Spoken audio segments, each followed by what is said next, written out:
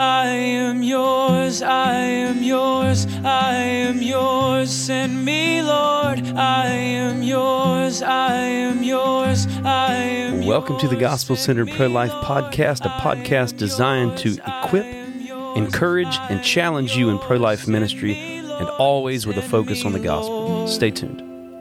I felt your passion, I've touched your heart. Use me, Lord, use me, Lord. Welcome back to the Gospel-Centered Pro-Life Podcast. Appreciate you guys joining us, and we're going to try to get right into our subject today. And our subject, as all of our subjects are, is a gospel-centered subject. We're focusing on what the Word of God says about this particular subject. And of course, it's in light of the ministry that we're involved in on the sidewalks at abortion centers.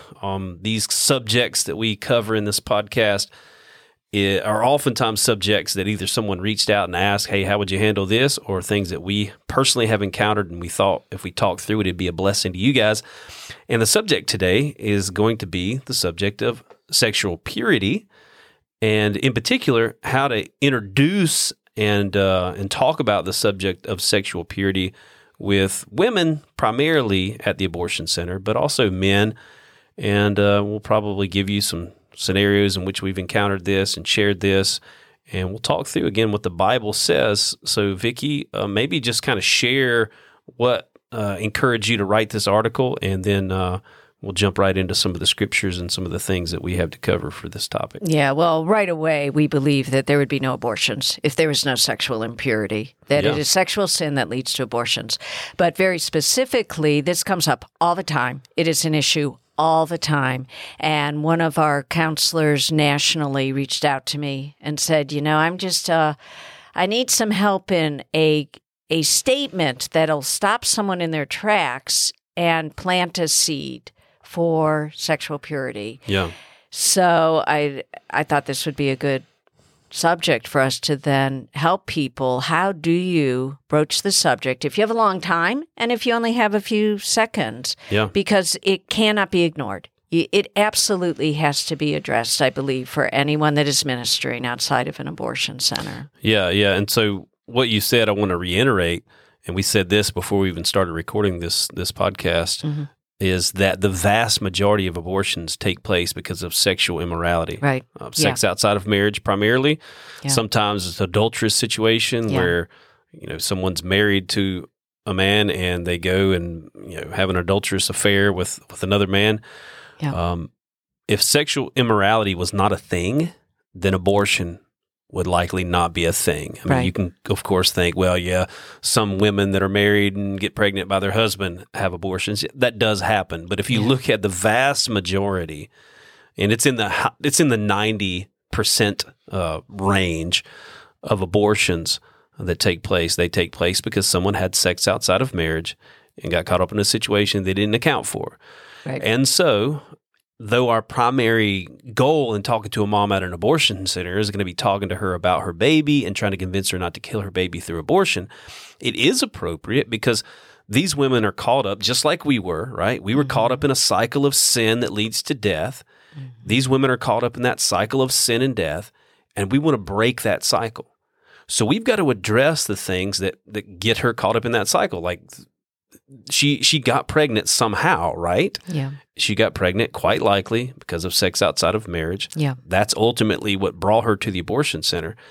And so if we can address that, and it's not just the women going into the abortion center, it's also women that we've ministered to who maybe have a post-abortion story.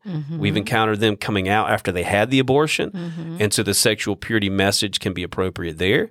For men, I mean, I've literally, just to kind of maybe jump the gun a little bit and go ahead a little bit in this article, I've talked to men in front of the abortion center weeping their eyes out because they didn't want their girlfriend to go and have the abortion. They didn't want, actually, matter of fact, this happened while I was out in California. A young man came walking up to me, asked me and the people that are out there, please pray for my girlfriend. I don't want her to do this. I never wanted to be a part of an abortion like this. And then, of course, his situation was they're not married. They had sex outside of marriage, got caught up in a situation they didn't account for. And so I've talked to men in that situation, and you have to be sensitive, of course. You don't want to add insult to injury. When they're out there weeping on the sidewalk, and their girlfriend's in there to have an abortion, I don't want to just hammer him with, hey, well, you shouldn't have had sex outside of marriage, you wicked sinner. Right. I want to be gracious, but also I want to be, forthright. Hey, and I've said this oftentimes, do you see where sin leads? Yeah. The Bible warns against sex outside of marriage. Do you see that it's not just because God wants to withhold something from you, but it's actually God cares about you and doesn't want you to be caught up in situations like this? That's right. It's his protection. Yeah. And then the third opportunity, I guess, to be able to talk about sexual purity is for if you're at a place like a Planned Parenthood that offers birth control pills. Yeah. These women, they may not very well not be there for an abortion. We hear that all the time. Oh, I'm not here for that. I'm not here for an abortion. But they are there for birth control pills. Yeah. And maybe this is your opportunity to prevent a future abortion by addressing the whole issue of sexual impurity or sexual immorality, because most of the times, again, the women going in for the birth control pills are quite often young unmarried women and men. So I think the first thing that we need to have clear in our heart is, is it bad? Is it bad to have sex outside of marriage? Certainly the culture says it's not bad. TV says it's not bad. Movies say it's not bad. The songs say it's not bad. Yeah. But what does the Bible say? Which is our, of course, where we go to first for our morals and our what we should be telling others. Yeah, Truth. absolutely. Yeah. So. Yeah, I mean, certainly it should be a personal conviction to us, but not a personal conviction just based on our feelings, but based on the Word of God. So, what does the Word of God say? I mean, we can go we can go all the way back to the first, 2 books of the Bible. We can see what sexual sin did even in Genesis, but in particular, I'm thinking of Exodus in chapter 20, the 10 Commandments. The 7th command, you shall not commit adultery, which includes all sexual immorality. So there's the clear foundation there that God is against all sexual immorality. Any sex outside of marriage is sexual immorality. And, so that's a clear biblical standard right there. Yeah. But then you've got a few scriptures that you put out here, which are all great from the New Testament. And again, this is not just a New Testament principle. Sex outside of marriage is a principle since the very beginning, because God is the one that created sex.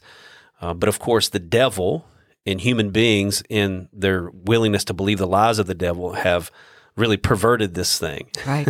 Yeah. that God has created to be something beautiful inside of marriage.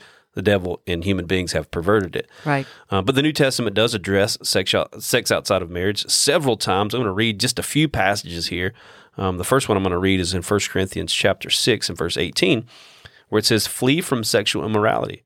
Every other sin a person commits is outside the body, but the sexually immoral person sins against his own body."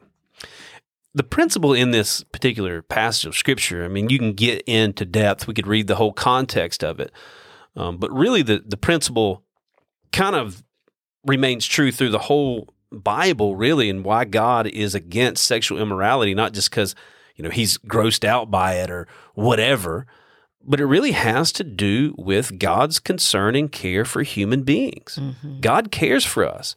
A lot of times I'll say it on the microphone, I'll say it in one-on-one conversations, is that when God sets up his standard, and in particular the standard of you shall not commit adultery or have sex outside of marriage, that standard, we could view that standard one of 2 ways. We could view it as kind of a gate to keep us out of enjoying like a beautiful pasture that God wants to keep us away from this beautiful place where we could go and have fun and enjoy life. We can view it like that. Yeah. Or kind of like a boundary that God says you can't go because, after all, if you went past that boundary, you would enjoy life. And so God wants to hold something back from you. We can view it like that. Or we can view it, I think, more accurately or in contrast to that, which is not accurate at all. God's not trying to just keep something from us.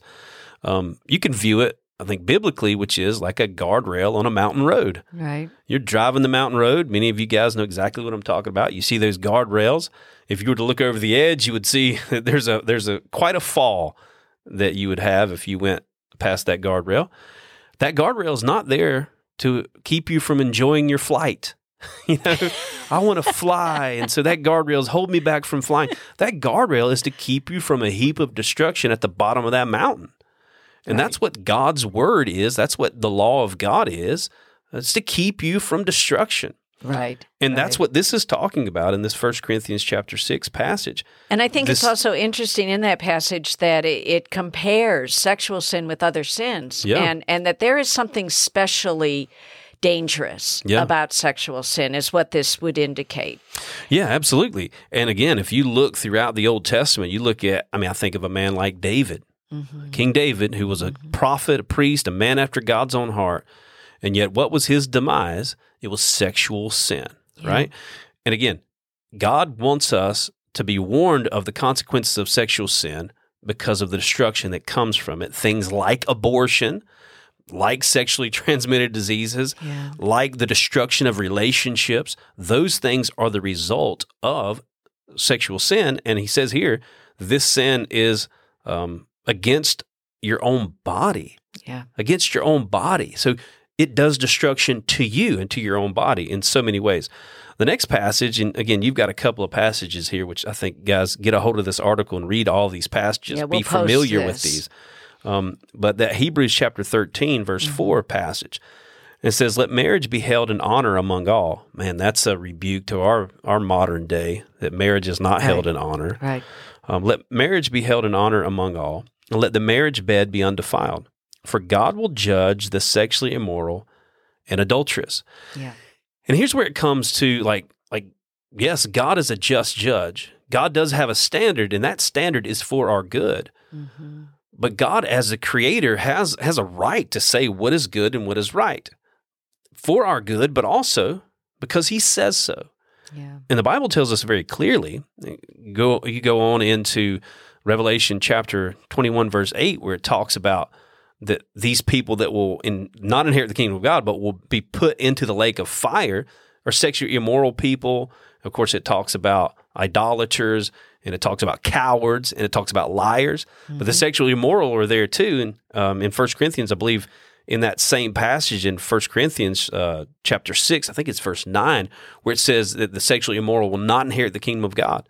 Yeah. And in the passage in is it Galatians chapter 6, where Paul talks about those who will not inherit the kingdom of God. And he talks about, he shares about the fruits of the Spirit after this passage. Right before this passage, he talks about the Spirit wars against the flesh, and the deeds of the flesh are evident. And he talks about sexual immorality. It's woven through the whole New Testament that sexual immorality is something that God is not okay with and does not approve of, that we should oppose. And if we care about people that are in sexual immorality, because we don't want them to be judged by God, we need to warn them about this. Right.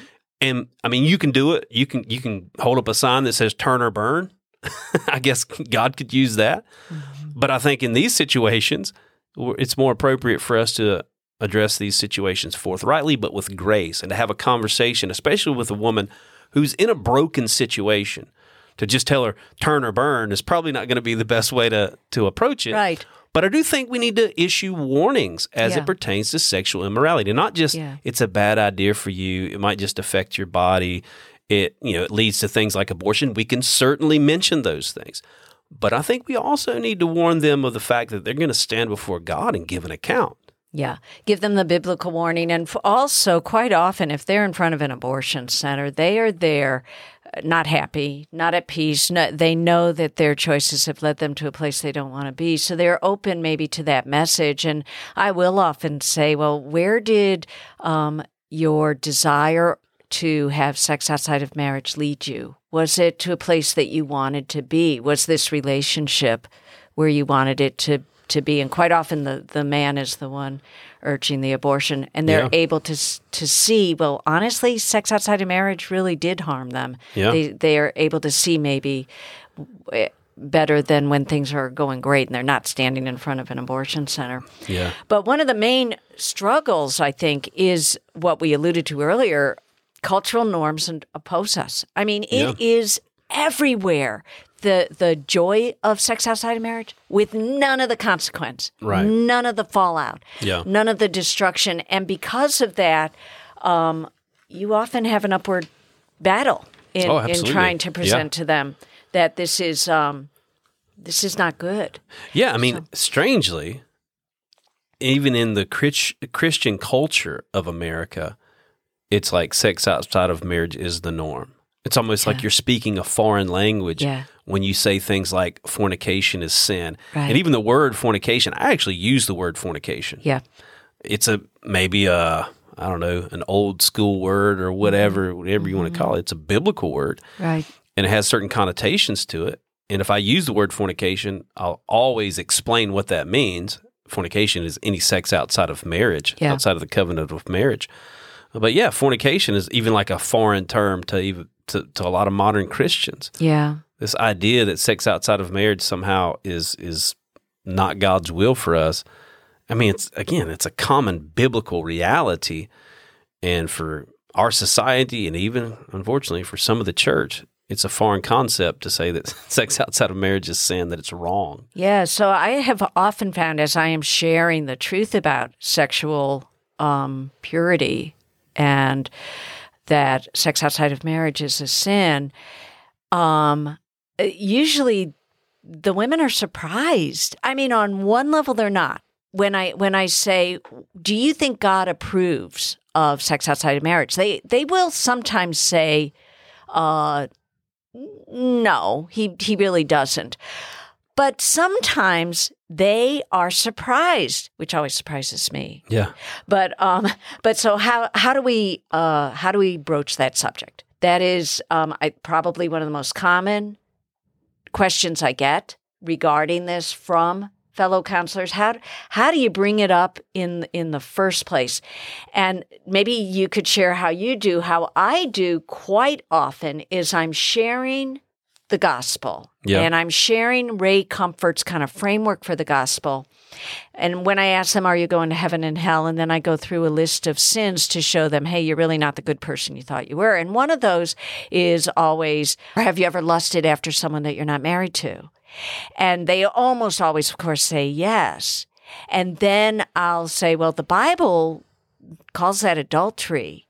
And it's very serious. And why do you think it's serious? And well, that's how I get into the subject. And then I'll point out verses that some of them that we've already listed. Yeah. And from there we'll get into this is now, again, if you have an extended amount of time. Right. When you have to speak with them. But often that's how I begin that discussion. Yeah. Yeah. A lot of times I'll begin the discussion, and I do talk to women at the abortion center, and I will mention this subject. I'm probably not going to get as in depth with a woman as you would. Right. But with the men, I'll kind of approach the subject just like I explained earlier. If he's there on the sidewalk, and a lot of times these guys are weeping, they're broken. Sometimes it's crocodile tears, and they're just really feeling guilty. And they probably are the one that brought her there. But I have had men like bawling their eyes out, hoping that she would come out of there and not have the abortion. And so I will introduce the subject of sexual purity by saying something to the effect of, do you see where sexual sin leads? Yeah. I might ask the question like you do, what do you think God thinks about sex outside of marriage? And most people, listen, we all have a conscience. We all know right from wrong. We all know that sexual sin is wrong. We know that it's wrong.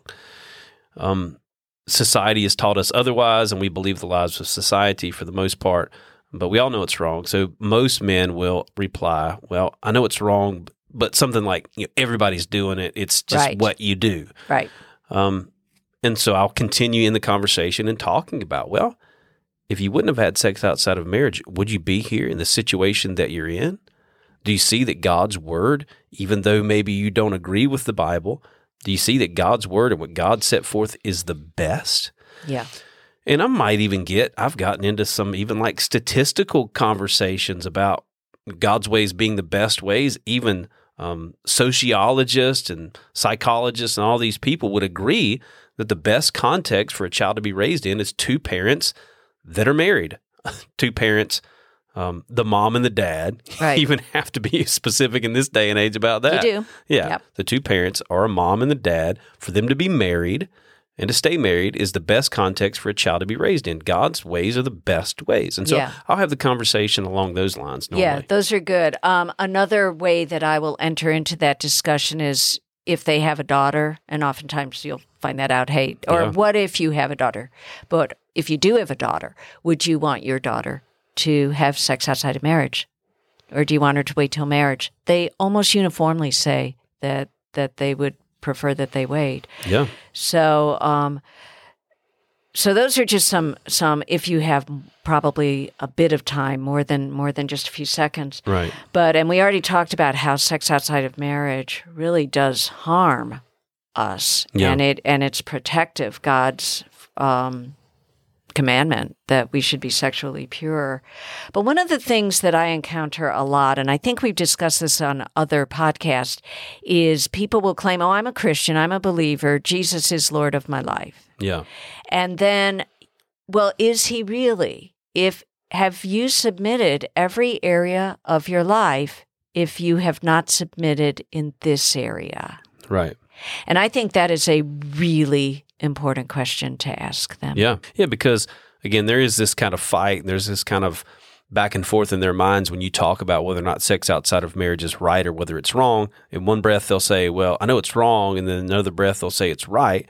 Yeah. And again, at the end of the day, God's standard is what matters. And Right. the standard of society has no bearing on when we stand before God, what we're going to give an account for, Yeah, right? that's right.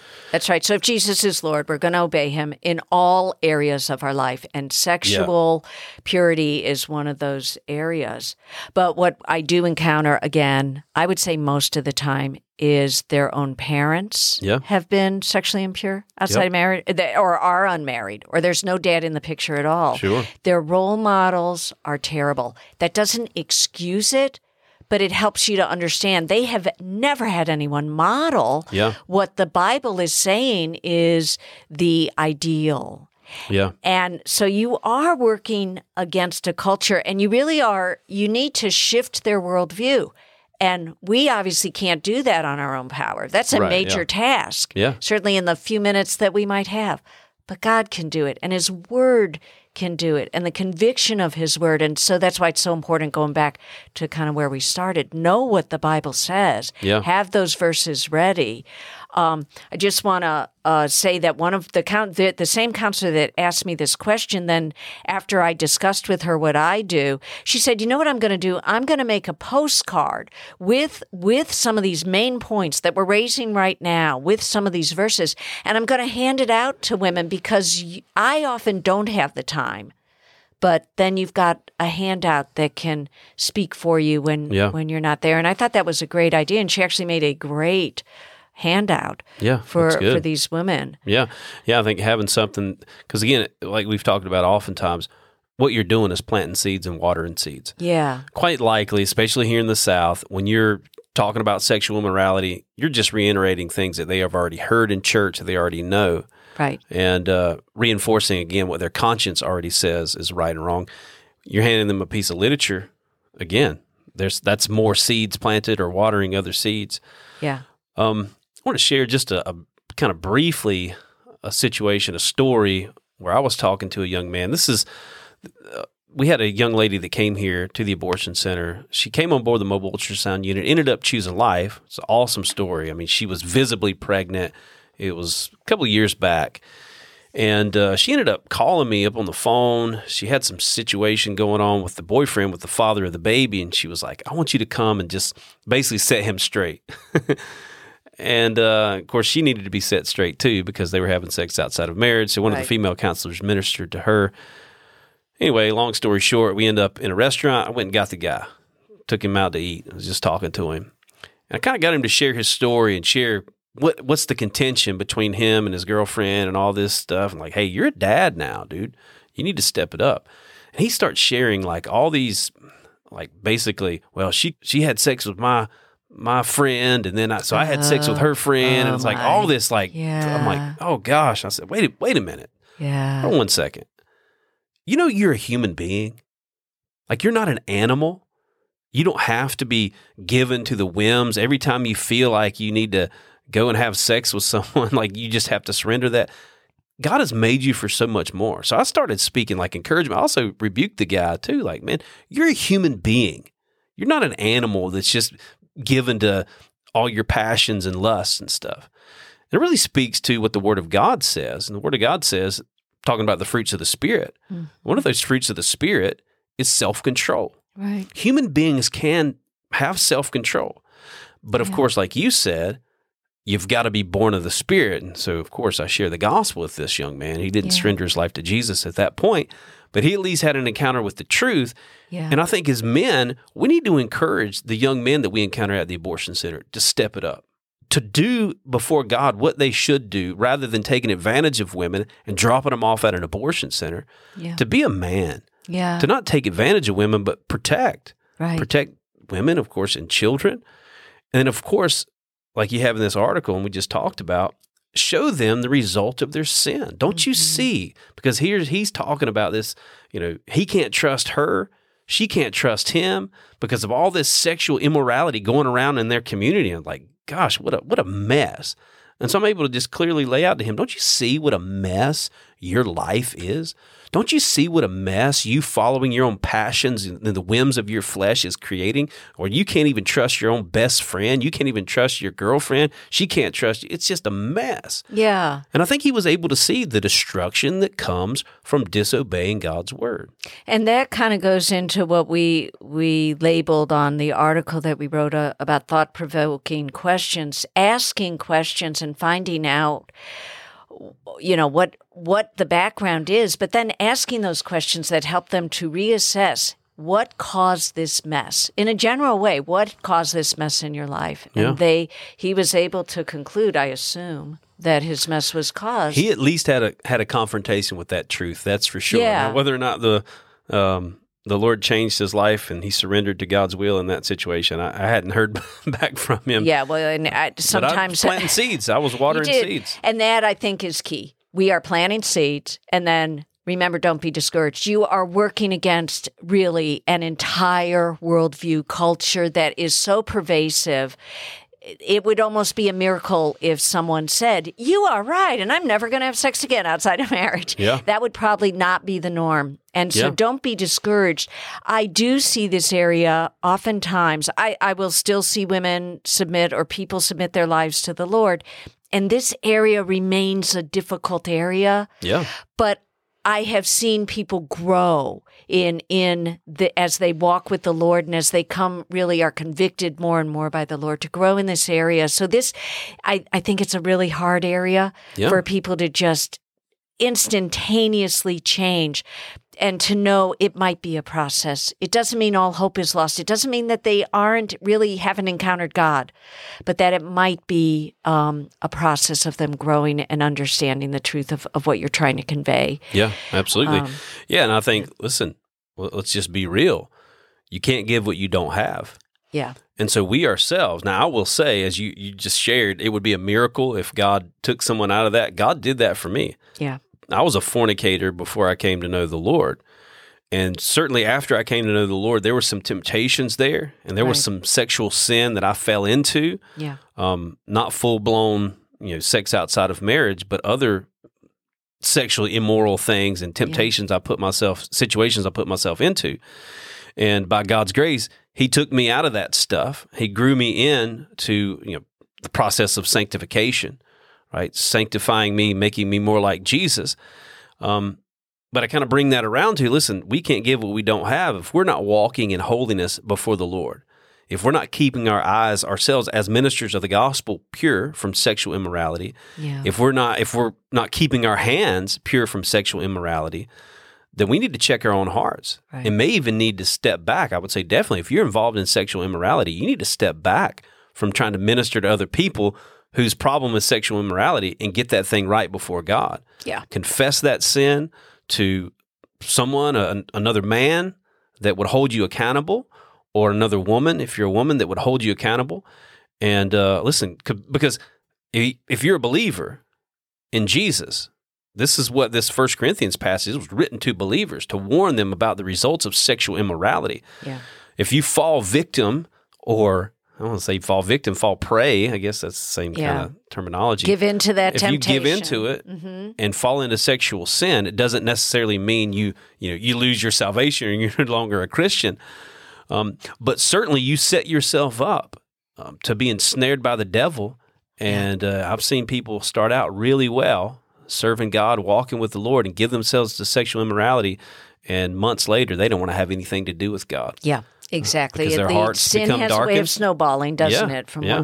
one sin to the next. So I say that, just we need to check our own hearts. Yeah. And then, of course, as we've been cleansed before God, we want to see others cleansed as well. And I will share my testimony. I've shared my testimony of being a fornicator and God saving me out of that. And if God did it for me, He can do it for anybody. yeah. Because, man, I was really steeped in it. Yeah. And He rescued me from it. And so our testimonies are powerful in how God has rescued us from sexual immorality. Yeah, which is another great tip. And at the end of this article, we do list a few practical tips. I'll just go over them really fast. Have handouts with sexual purity scripture. Yeah. Talk about the negative effects of promiscuity, STDs, whatever, give some of those statistics. Offer community alternatives to Planned Parenthood. And have handouts on the path to salvation, because ultimately that is, like you said, that's what the cure is. Yeah. And remember that we're planting seeds with all of those, all those things. Yeah, absolutely. Yeah. Well, guys, we hope this episode was a blessing to you. We would encourage you guys to share this episode with others. Maybe you think it would be an encouragement to someone else that's in Sidewalk Ministry, or maybe someone that's not currently involved in Sidewalk Ministry. Send it out, share it with friends.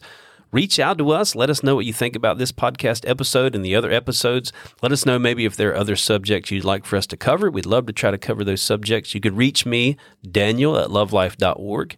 You can reach her, Vicky, at lovelife.org. We'd love to hear from you. But until next time, God bless. God bless you all. Give me an outlet for love. Give me an outlet for gratitude. I know it will cost me my life, but nothing's too precious since I met you.